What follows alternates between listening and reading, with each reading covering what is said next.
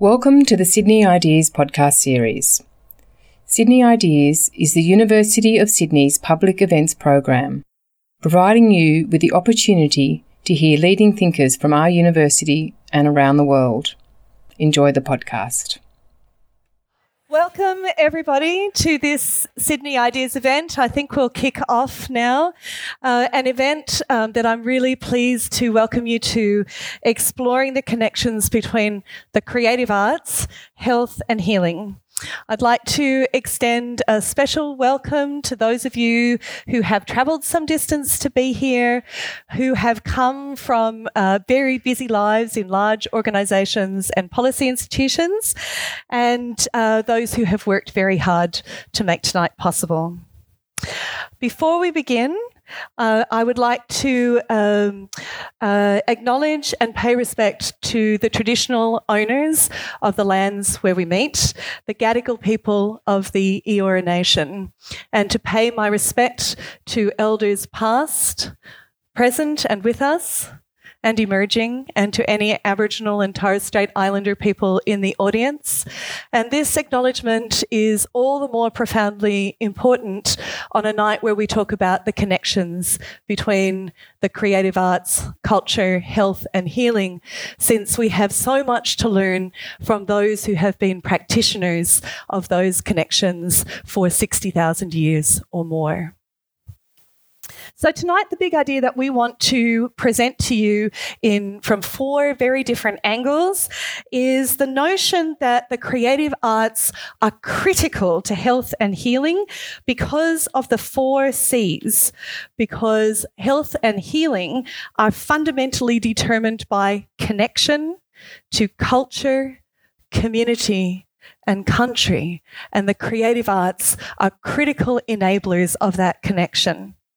Our 4 speakers tonight approach this topic, if I can make the clicker work, from different perspectives. And I'd like to move us on now to welcome to the stage Vic McEwen, Chief Artist, Independent Artist from the Narrandera region, where his socially engaged arts practice is explored under the guise of the CAD Factory. Thank you, Vic. Thank you very much, everyone. It's a pleasure to travel from Wiradjuri country here to Sydney to give this talk this evening.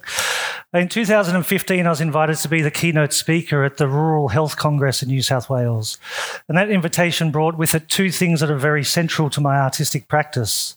The first thing was that it was about decentering some of our conversations away from city centres. It was about placing that conversation in a regional context, having that conversation about new knowledge, having that conversation about health, and having that conversation about care within a regional place. The second thing that it brought with it was the ability for me to bring my arts practice in relationship to the non-arts sector. So in this case, bringing it in relationship to health, something that had driven my arts practice for the last 15 years, taking myself outside of the arts world and engaging with the real life, with day-to-day life, with the different sectors that form our communities in terms of arts practice. And this keynote speech went very well, and afterwards I was approached by many people who wanted to discuss some of the ideas that I presented. And at the end of the talk, I was approached by a man who it was later explained to me held a very senior position in rural health and held a very senior position in a university back here in Sydney. And that man approached me and said, "Vic, I just wanted to say thank you," and he shook my hand. And as he was shaking my hand, he said to me, "When I arrived at this conference this morning and I saw that the keynote speaker was an artist, I thought, holy fuck. I have to sit here for 45 minutes and listen to this man talk about, I got together a group of people, we did some paintings, and all of a sudden everyone was better." But he then continued, "But what you shared today was profound, and I just wanted to say thank you." And so from that experience, I take 2 reflections. One of those reflections is the ability of the arts and of arts practice to, within just the length of 45 minutes, take somebody that has a very entrenched and negative position and to turn that position on its head. Not just for that person individually, but to the extent where he wanted to come up and seek me out and to share that change that happened in him over the course of the 45 minutes of listening to my talk. The other reflection that I had from this experience was about how many professions, when you're in a professional work context, have to be exposed by such a direct non-validation of your presence in a place. How many professions would have to put up with somebody coming and having that reflection to you? And I would argue probably no other professions you would have to put up with that sort of thing. And so it brings me to something, as we have these conversations about arts and health and about the role that the arts can have within health, that alongside all of those conversations we have about evaluation and all those conversations we have about measurement, that we also have to have conversations about things such as validation, how we place worth on the people as they place themselves into some of these situations, how we teach artists to feel validated, and how we teach people working within non-art sectors to validate the artist that presents himself before them. And so my arts practice for a long time has involved itself deeply with community. And so that might involve, for example, working with farming communities around the release of the Murray-Darling Basin Plan, a very contentious thing, and using contemporary arts practice to explore some of that. It might be working with communities about the higher than national average rates of suicide that are in the region that we live in, and using contemporary arts practice to explore some of those issues. Or it might be about exploring some of the ongoing issues as a result of colonisation that exist between farmers and Indigenous community in the region that we live. And so it was a number of years ago that I realised that this practice that I've been having for 15 years with my partner Sarah and independently have all been health projects in some way. So all of these projects that are about people understanding their place, understanding the issues that exist in the communities around them, all make a contribution to that person's health. And so it was an understanding of this that led me to understand that there isn't much difference between an arts practice that's based itself in communities. And then in 2014, when I started basing my practice within clinical spaces, that there was a direct linkage between these two things. So in 2014, I accepted an invitation to go to the UK and started working at Alder Hey Children's Hospital in Liverpool. And I travelled there 3 times a year for 4 years on a project that's starting point was a medical starting point. So we started with 14 medical research papers that tells us about the effects that noise within our hospital space is having on patients. And so those effects that have come out of that medical research include increases in medication, increase in length in hospital stay, sleep disturbance, stress, etc. And so the idea was, what contribution might an artist who has an interest in sound make to some of this medical research that tells us, one, that no hospital in the world has met the World Health Organization's recommendations for sound levels within hospitals, and what impact might an artist have on some of that medical research? And so the outcomes of that were very strong and across many borders. And I think the reason that happened was because there was a validation of my presence within that space. So the idea of an artist being in Alder Hey Hospital on a project that wasn't commenced with the idea of KPIs, it was commenced with the idea of what would happen if we allowed an artist to be in this space and undergo a creative process that is led by human experience and human connection. And because of that validity that was placed on my position there, it meant that the outcomes reached the medical world. So I was able to make recommendations to the hospital about changes in design, changes in work practice, changes in behaviour within the hospital to help reduce some of the noise impacts there. We had artistic outcomes. So the work was invited to be shown at the Tate in Liverpool. So we had a major artistic outcome from the work, and also many human outcomes. So, for example, I started working very closely with a young 17-year-old girl whose parents were having conversations around palliative care. And during that process, we decided to record her heartbeat, or to teach her mother how to use my recording equipment in order to record her heartbeat. And we then travelled with that recording of a single heartbeat, boom, to the Highlands of Scotland, where there's a location buried within the Highlands in between World War I and World War II, where sound lasts longer than any place on Earth. And we thought, what would it take to take this recording of a heartbeat of a young girl who doesn't have long left in this world potentially, and to play it and re-record it and to hear it and feel it within the space on Earth where sound lasts longer than anywhere else. And so we travelled to north of Inverness in Scotland and played this heartbeat sound and re-recorded it, and then returned back down to London and then to Liverpool. And unfortunately, when we returned, Alicia, whose heartbeat it was, passed away before she had a chance to hear this 2-minute version of a heartbeat, this thing that has become the longest heartbeat ever heard, a single heartbeat that lasts for 2 minutes. But what this sound has started to represent is a place for her family, her extended family and her friends to explore and understand their grief around this sound. So her family, who have become, on the 5 visits that I've made to the UK since Alicia's parting, have become very active within the public sharings that we've had of this 2-minute heartbeat, have all talked about the impact it's had in terms of grieving, in terms of the role that it's played in allowing them to have discussions about the loss of this young person. And so this sort of value that crosses over medical boundaries, it crosses over art boundaries, and it crosses over human boundaries in terms of an arts project that's validated and understood in terms of its arts practice has been profound for me. And so it was following that process that I started to understand that there's a rich potential for my artistic practice to also include potential for research on top of its artistic outcomes. And so I started to think about the idea of undertaking a PhD that was practice-led, arts practice-led PhD, and to maybe basing that within a health space. And I gave a talk at Sydney University last year, and afterwards was approached by Dr. Susan Colson, who's in the audience here tonight. And she was telling me about her work at the Sydney Facial Nerve Clinic, working with people who she described, some of them having the inability to express emotion on their face in the way that we might express emotion normally. And this idea as an artist and as a human being really struck me very deeply, and I thought, what an honour it would be, what a privilege it would be to be positioned within that space as an artist and to be able to have some sort of exploration there. And so I was invited to observe the Facial Nerve Clinic and made a visit there, and in my first visit, met a patient, William, who during that time, he was a 26-year-old man and has experiencing facial nerve paralysis as a result of a brain tumour 14 years ago, brain tumour that still exists.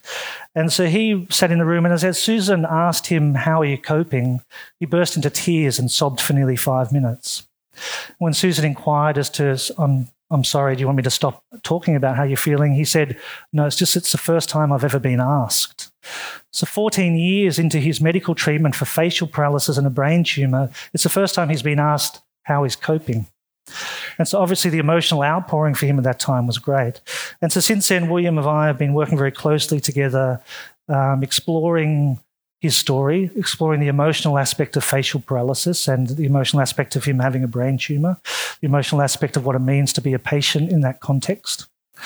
And during that process, I made the decision to both enrol in a PhD here at Sydney University, but then made what I think is a very unique decision to base my PhD not in the arts but in health sciences, and which next year will be the Faculty of Medicine and Health. So although I have a supervisor within the arts and a supervisor within medical ethics, my enrolment sits within the medical field of health sciences. So I'm understanding my practice there, positioned very strongly as an experimental contemporary artist, and trying to navigate and understand what that means to position myself officially within that space, to see what contributions that I can make within the interdisciplinary model of the Sydney Facial Nerve Clinic. Now, it's not that unusual that an artist might be in that space. Charles Bell, whom Bell's palsy is named after, himself was a very great artist, and his arts practice wasn't just for the process of anatomical education. His art making was deeply advanced and something that he explored in a very deep way in terms of art making. Charles Bell himself discussed art's ability to explore what he describes as the vagaries of the brain. So it's with that sort of acknowledgement of somebody like Charles Bell of understanding the role that we can play within the arts that I place myself in this position, working with both staff and with patients in the Sydney Facial Nerve Clinic, exploring what it means to not be able to express emotion through the normal visual representation of emotion that we might have, to try to understand through arts practice the beauty that does exist within illness, the beauty that does exist between the interaction between a patient and their doctor or a patient and their support staff, and to understand that within all of these things there is a beauty that we can value. There is a beauty that we might discuss ways of measuring, but there is a beauty that we can feel, that we can touch, and that we can share through artistic practice. Thank you very much. Thank you, Vic, for giving us beauty first off. And to follow beauty, I would like to welcome to the stage Dr. Clive Parkinson from the Manchester School of Art. Clive has been an academic working in the space of arts and health as a pioneer for an extremely long time, located at the nascent Manchester Institute for Arts, Health and Social Change at Manchester Metropolitan. He was a founding member of the UK Culture, Health and Wellbeing Alliance, whose website and resources provide so much for those of us expanding and developing the field of arts and health in Australia. Welcome, Clive. I was a little bit worried after Vic left the stage and was called beauty, because that can only mean one thing. I'm your beast. I come here at a very tricky time. My little island is increasingly irrelevant, and I apologize on behalf of my bloated leader, for the mess it's in. So my presentation starts with somebody else speaking, because regardless of them, I want to keep imagination in our minds. I'm all agog. What is this thing, arts and health? The fancy decoration of buildings where offers of cures are sometimes doled out. Mean making of our toxic anxieties for a mindful moment.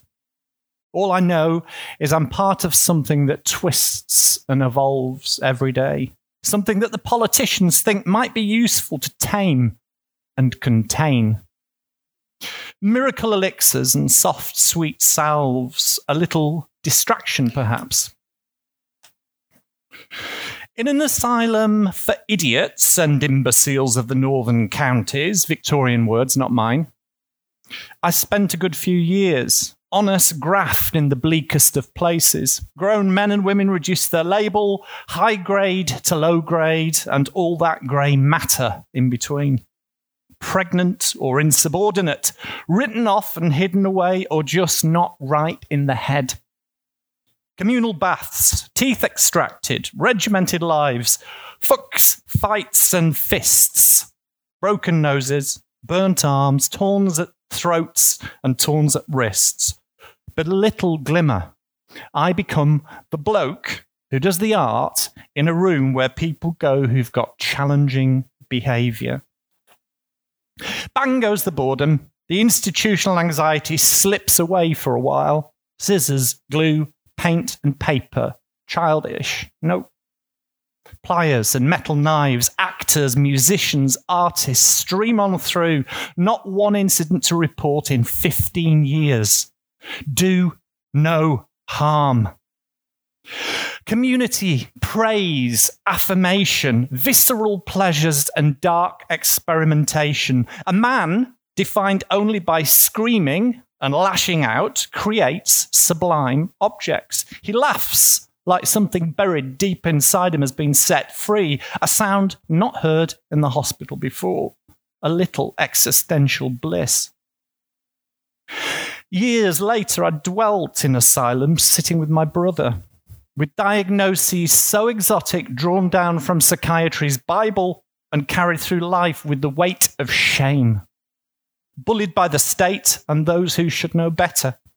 Bleary-eyed and on a chemical lock-in. High-back vinyl chairs and the smell of piss.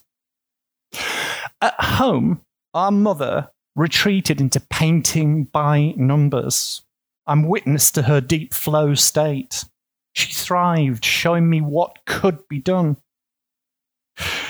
But in my reverie, I digress. This arts and health thing has become something. A movement, a field, a discipline, or a commodity. The hospitals have become great temples to culture, statement pieces outshining cuts to services. And the galleries and museums have thrown open their doors to the lonely and the dispossessed, mandated by those with vision and the demands of state funders to fulfill some quotas. A possible route to betterment, but by whose standards? Blonde-haired businessmen, dressed in cheap suits, perfect models of parliamentary behaviour. Scale it up, they shout, acquire in every care home, arts on prescription, like some dysfunctional wedding overseen by the Minister for Health. We are given an impossible challenge. We call upon those artists here present to resolve all social ills, provide us with free social cures. Here is your cultural vaccine, where cost efficiencies are the primary motivation. What is the evidence that you're after exactly? We've taken your bloods, measured your serotonin, observed your improved self-esteem. You can be the best possible version of yourself. We've synthesized your data, captured your face, your behavior, caught hold of your flickering algorithms. We watch you. We've got your body down to a range of quantified normality, of happy bovine acceptance of all those slings and arrows, of pushing that rock further up the hill. Bloated white Victorians collected us and put pins through our imperfect spines, catalogued, labelled and branded for life. The medical gaze, black bile, phrenology, eugenics, and the imperfect navigation of our psychological terrain. Worthy or worthless human capital, the roots of our maladies.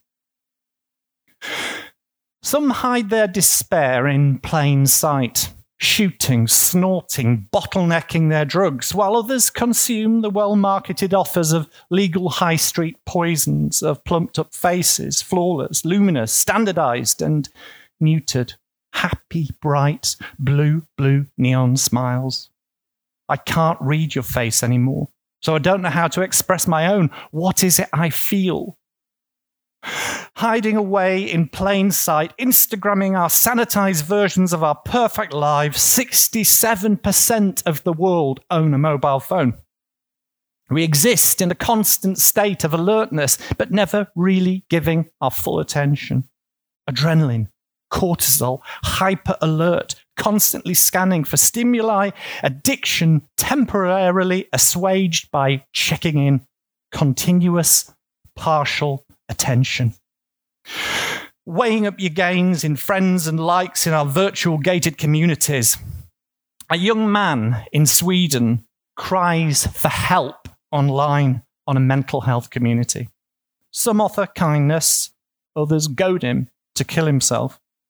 While many watch, he takes his own life online. His deadly ligature, the very network cable that connects him to the world. How can I measure moments of despair, measure hope, measure the weight of flowering of an idea or the physical volume of love? In the absence of blind faith in old gods, how can I really, truly understand my finite life in relation to yours and yours? How might we all understand time and our contribution in the present tense to 1,000,000 years to come? I'm blindsided. In 2014, a child became depressed, stopped talking, stopped eating, obsessive, compulsive, selectively mute, crushed by the world. Then, like a bolt of lightning, a diagnosis of Asperger's was embraced, not as a deficit or a problem, but as a superpower. This tiny giant sailed across the Atlantic and was angry with the UN. Extinction Rebellion embraced her mantle, blurring the boundaries between theatrical disruption, imagery, music, and street theatre, galvanizing diverse people towards mass action, contemporary arts activism. Artists offered up as free social cures or disruptors to the status quo, researchers in their own right. How about critical, difficult, complex, and beguiling? We've hidden away our undesirables in communities, in buildings, and with chemicals, ignoring these problems that seem too entrenched to change. But right here, right now, those who've been shut up for so long are speaking truth to power. The possibilities of the arts to move beyond being simple pacifiers, taking us beyond distraction and soporific flow state, has never felt more needed. Now's the time to redefine the arts and health agenda away from individual consumption, leading it into active, critical participation, learning from the past to reimagine the future. The arts in all their forms might wrestle the factors that underpin all our health out of traditional hierarchies that sometimes constrain and apportion blame. This is a critical moment when the arts and health agenda must embrace social change as central to its vision, moving towards collective, environmental, public health. Thank you. Thank you, Clive. We have beauty and a way of articulating the things that really matter to us. And we have had 2 mentions of the difficulties of measurement. So it is just right that I should now be able to welcome to the stage a proper scientist, Dr. Nicole Riley, who's a research fellow at the University of Newcastle School of Nursing and Midwifery and an expert in the area of perinatal and maternal mental health research, which she has conducted for over 15 years. Thank you, Nicole.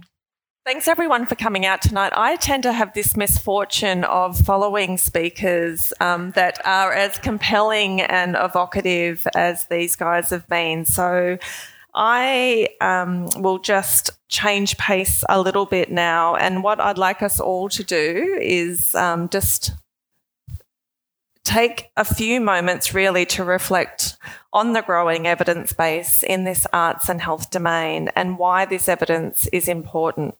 So as Claire mentioned, my own background is in perinatal mental health, but I'm just very briefly summarising some of the evidence in this field tonight, far more broadly than that.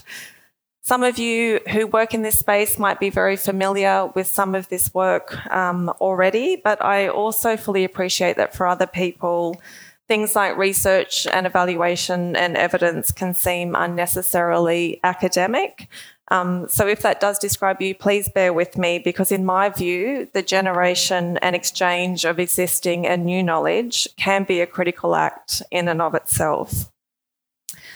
So first, looking at what we know about the impact of cultural engagement and arts engagement at a community level. So by engagement here, I'm referring in general to things like engaging with music or sport or arts events, visits to museums, exhibitions, libraries, the theatre, concerts and the like. So many studies now and a number of review papers have shown that voluntary engagement with arts and cultural activities can enhance social, emotional and physical health in a whole range of ways. It can increase social support and people's feelings of social connectedness. In turn, that reduces a sense of isolation and can increase happiness, resilience and quality of life. Studies have also shown that the arts and engagement in the arts at a voluntary level can facilitate intergenerational and cultural exchange and can help to promote a healthier lifestyle. And in some studies have even shown a reduction in mortality risk, which is extraordinary.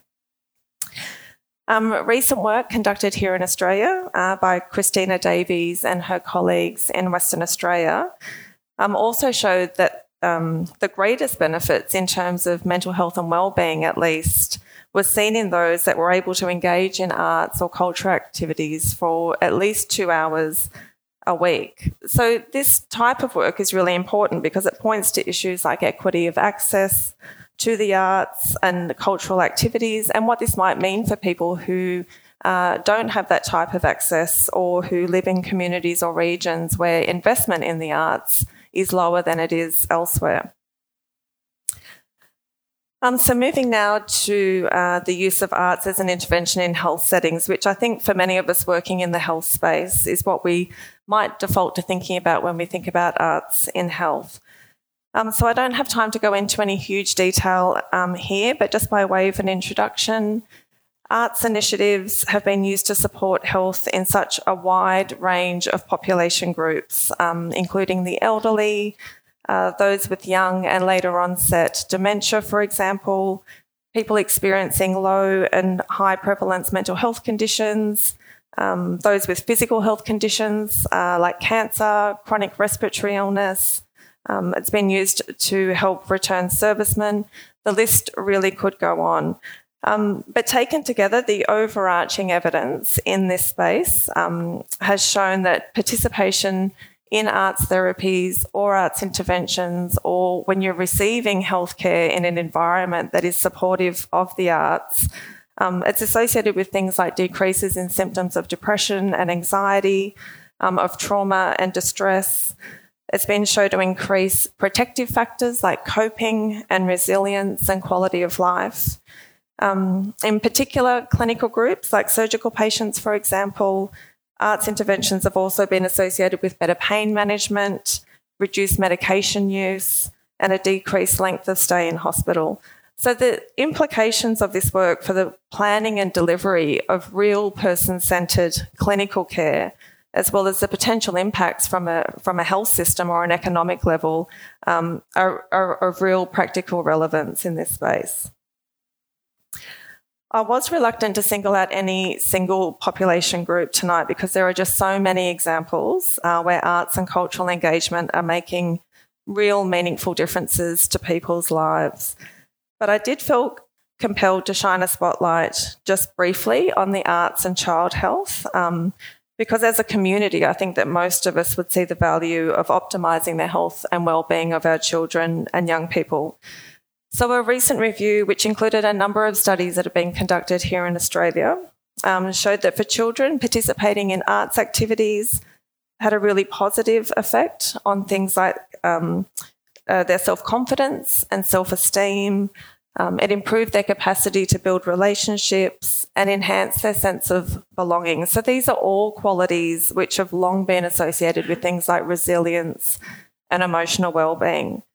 That particular review looked at arts activities that took place within community settings or as extracurricular activities that were offered within a school setting. However, similar positive impacts have been reported from programs that target disconnected youth and other at-risk groups. For me, I think it's particularly timely to think about this sort of work in light of recent burden of disease reports, for example, where in Australia we know that anxiety and depression are among the leading causes of non-fatal disease burden for adolescents and for children as young as 5.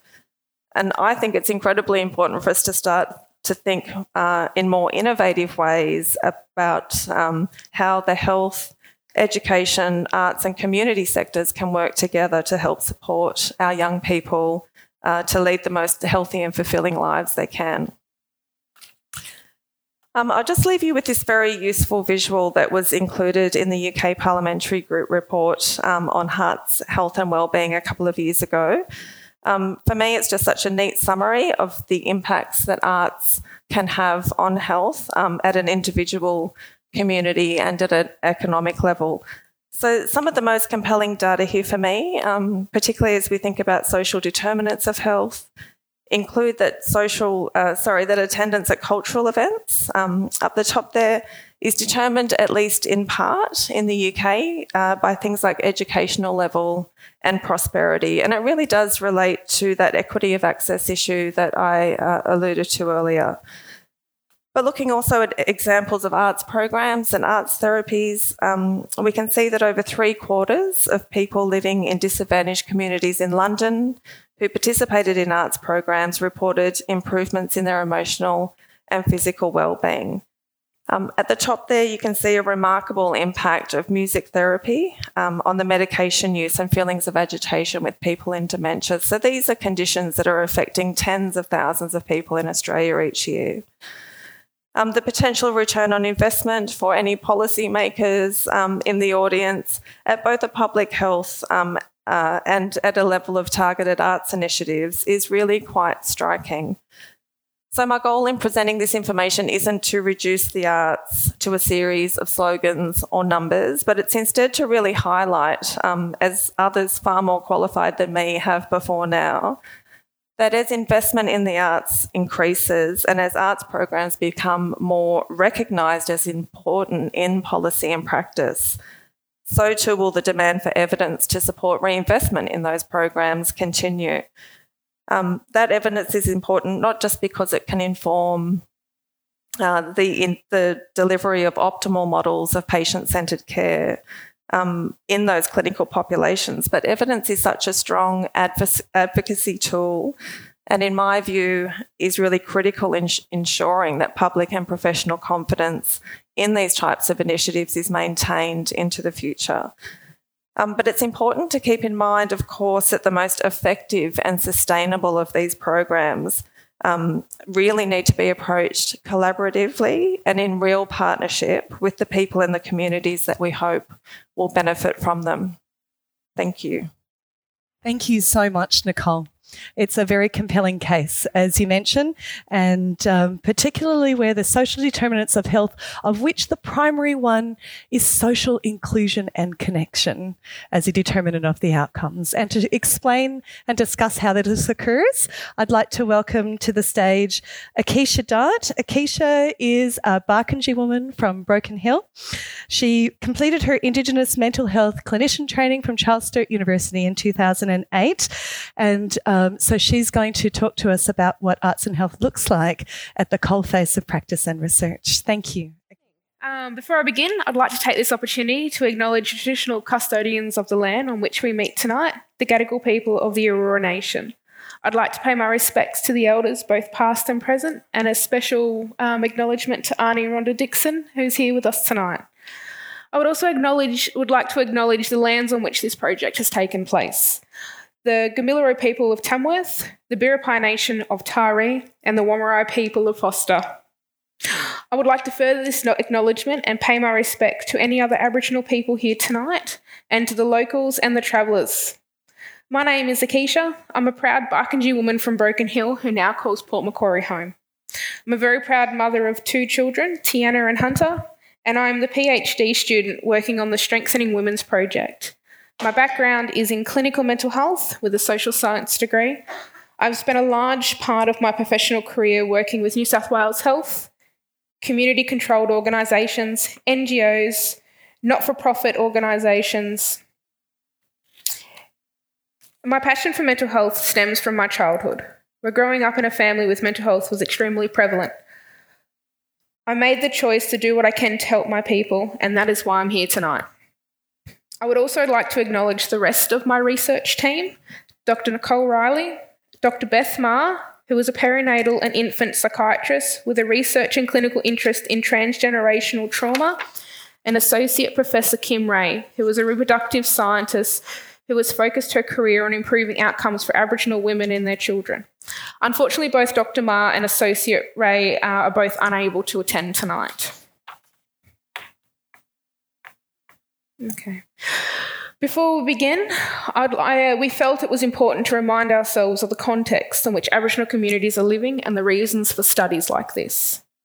Our Australian history is not a pleasant one for the Aboriginal and Torres Strait Islander communities. In particular, by the 1900s, many communities were massacred or moved from their traditional lands into church-run missions. The purpose of this was to develop Christian ideas into the population and to prepare them for work, as it was felt that the roaming hunter-gatherer lifestyle undertaken by communities was inappropriate. The Stolen Generation is the name given to at least 100,000 Aboriginal children who were forcibly removed or taken under duress from their families by police or welfare officers between 1910 and 1970. These children were not only removed from their families, they were removed from their culture and they lost their identities. When we look back at the timeline, we see that this was only yesterday's news. There are many people today still living the effects of the Stolen Generation. They are mothers, fathers, uncles, aunties, grandmothers and grandfathers. However, the grief and loss does not stop there. We have a new generation coming through who have also lost connection to culture and their identities from the ongoing transgenerational grief and loss suffered by those children and families who were removed. The Strengthening Women's Project.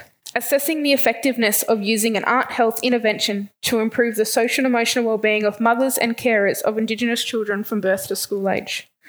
The University of Newcastle's Associate Professor Kim Ray was approached by the Taree community with the request to work with the community in developing arts health-based social and emotional wellbeing program designed to assist mothers and carers. This invitation was then put forward to the foster community, who excitedly accepted the opportunity. The Strengthening Women's project has been in the making for more than 3 years. The research team have spent countless hours building a presence within the two communities, developing networks and support service, and becoming accepted by the Aboriginal communities with the help of significant respected Aboriginal community members. The research team would like to emphasise the effort that has gone into ensuring the community have both accepted the team as well as the project.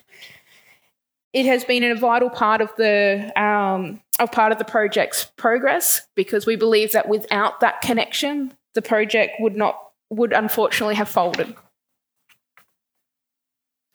Aims of the study. So our aims are to determine the social and emotional wellbeing of a group of mothers and carers of Indigenous children from birth to school age in the Taree and Foster area. To determine the change in social and emotional wellbeing of a participant when attending an individual arts health session of 4 hours.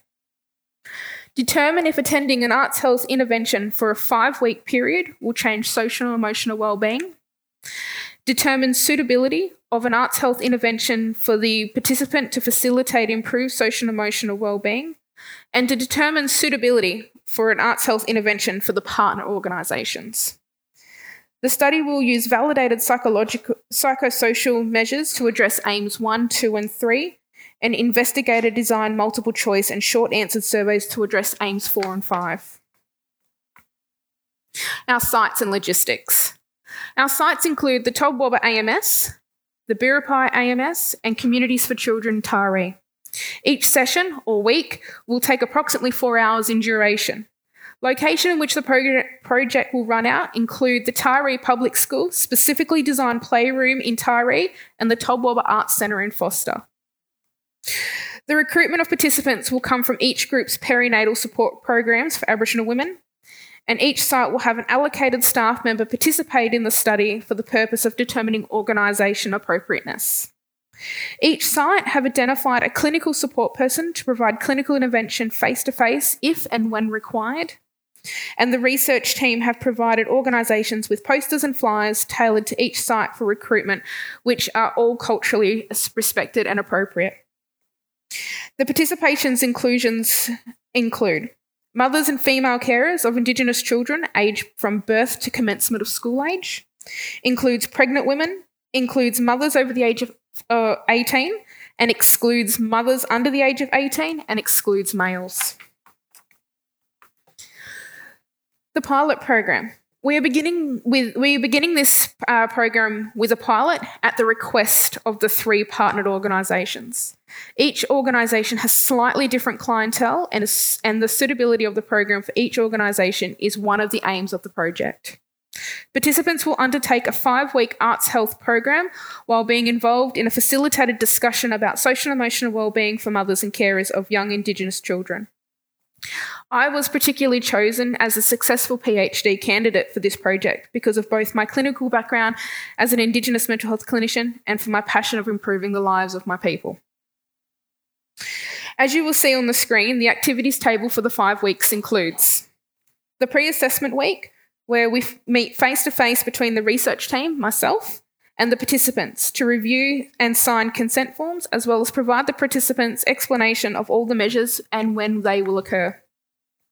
Explanations of the vouchers for attending the program, as we believe that their time is vital, and if they have any questions, and the research team for the research team before we commence. Our measures include the Kessler 10. This tool has been validated for the use in Indigenous communities to identify stress, anxiety and depression.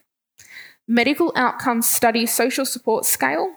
This tool identifies the social supports that an individual has. The Growth and Empowerment Measure.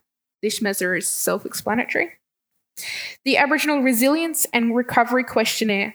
This survey has been recently developed by an Aboriginal psychologist, Dr. Graham G., and considers the impacts of culture, community and changes to the individual resilience. Dr. G was actually extremely excited to allow us to use his survey in our project. The social and emotional wellbeing items from the National Aboriginal and Torres Strait Islander Health Survey of 2004 and 2005. Items from the National... here we are looking at what supports the participants feel they have available. And the self-assessment mannequin SAM, which will be completed at the start and at the end of each session. This is a validated measure of mood change. The topics of discussion and what the weeks include. We'll be looking at what is social and emotional wellbeing and how each participant defines social and emotional wellbeing. Postnatal depression and understanding what postnatal depression is and where and how to get help. A big focus this week is looking at being a good enough parent, not a perfect parent. The challenging behaviours associated with toddlers and looking at tips and tricks, a focus on developing healthy sleeping patterns, tantrums, fussy eaters, and toilet training. Then we follow on with family relationship concerns. This week we focus on developing an understanding on what is domestic violence. And here we go and where to go for help. This topic was specifically requested by all three sites due to the large amount of cases each site have been dealing with. The Arts Project. The Strengthening Women's Project research team recognises that art changes lives, builds resilience and strengthens communities. The research team would like to acknowledge Alicia Lonsdale, the artist behind the Creative Creatures program. Alicia shared her time and stories with the research team when teaching the technique for Creative Creatures. As you will see on the slide, some example of these creatures created by the research team. We have a lizard, a platypus, old man emu, and of course a dolphin, which is the totem of the Foster and Taree region. The old ways of making. Traditionally, Aboriginal toys were made from carved wood, shells, grasses, wood, leaves, bark, and other organic materials such as clay, animal bone, and manure. These toys demonstrated a resourcefulness and imagination of Aboriginal children throughout Australia to use their natural environment to create objects for play. Many of the skills used to create toys in the past became skills that were also needed in weaving and creating tools needed in adult life. The new ways of making. From the 1970s and 1980s, toys demonstrated a shift from mostly traditional and natural resources to more modern materials, often recycled metal, plastic and cloth. Creative Creatures is designed to allow the women to create a creature that they imagine. This art project was chosen particularly as the women can make it as simple or as complex as they wish. As we were working on building the self-esteem, we aimed for a project that would have the least amount of negative impact on the women's well-being. We were also after an activity that allowed the women to be active in the art making, but not have to concentrate intensively throughout the art making. We want the women to be able to concentrate on discussion, contribute, and listen to one another. Our expected outcomes. Through the means of yarning and education opportunities such as confidence and self-sufficiency, we'll give the participants opportunity to reflect on individual life stresses and anxieties that contribute to their ability to cope with their current life events. Social and emotional wellbeing support will be both offered and provided during the sessions with the availability of post-session supports and referrals. Our short term. It is highly likely that participants will experience an alteration in mood over the course of the individual sessions. Participants will gain knowledge of local support services available to them, and participants will experience increased social connections with women also needing support. However, with our long-term outcomes, it's felt that it is unlikely to be any significant long-term mental health benefits for participants from a short 5-week pilot. However, the next phase of the project is expected to achieve more long-term outcomes due to the extended program time. Risks identified. There is a risk that participants may become distressed during discussions led by the research team around mental health and strategies to improve mental health. Dr. Beth Maher has a clinical expertise suitable to support women at the time and determine if they need additional clinical care. Myself, as an Aboriginal mental health clinician who also has experience with working with Aboriginal people and Aboriginal women, will be present at every session and is able to assist supporting the women and the partners or organisations. What's next, you asked? At the end of the project, all participants will be invited to attend community forums where the project outcomes will be shared. As this project has been guided by the community the whole way through, we want to ensure that they are fully informed on the findings and how this program aims to progress. Additionally, all participants will be asked if they would like to attend a future long-term project with a similar style, and if so, then the research team will keep the participants' contact details on record. What will happen to the data collected? The data will be collected in a de-identified manner, stored in an electronic file that is password protected with only the identified research team having access to this information. It is anticipated that the data will inform future grant applications for a larger, longer intervention with the same aim in the same geographical locations. We anticipate that this data will provide outcomes for aims 1, 2, 4 and 5. However, we believe it is unlikely to show change to social and emotional wellbeing in the longer term, aim 3. It is our belief that aim 3, determining if attending an arts health intervention for a 5-week period will change social and emotional wellbeing, will require a longer intervention. This will become the next phase of my thesis. I would like to thank you all for your time for tonight. Thanks for listening to the Sydney Ideas podcast series. For more information about our upcoming events or to listen to more podcasts, head to sydney.edu.au/Sydney_ideas.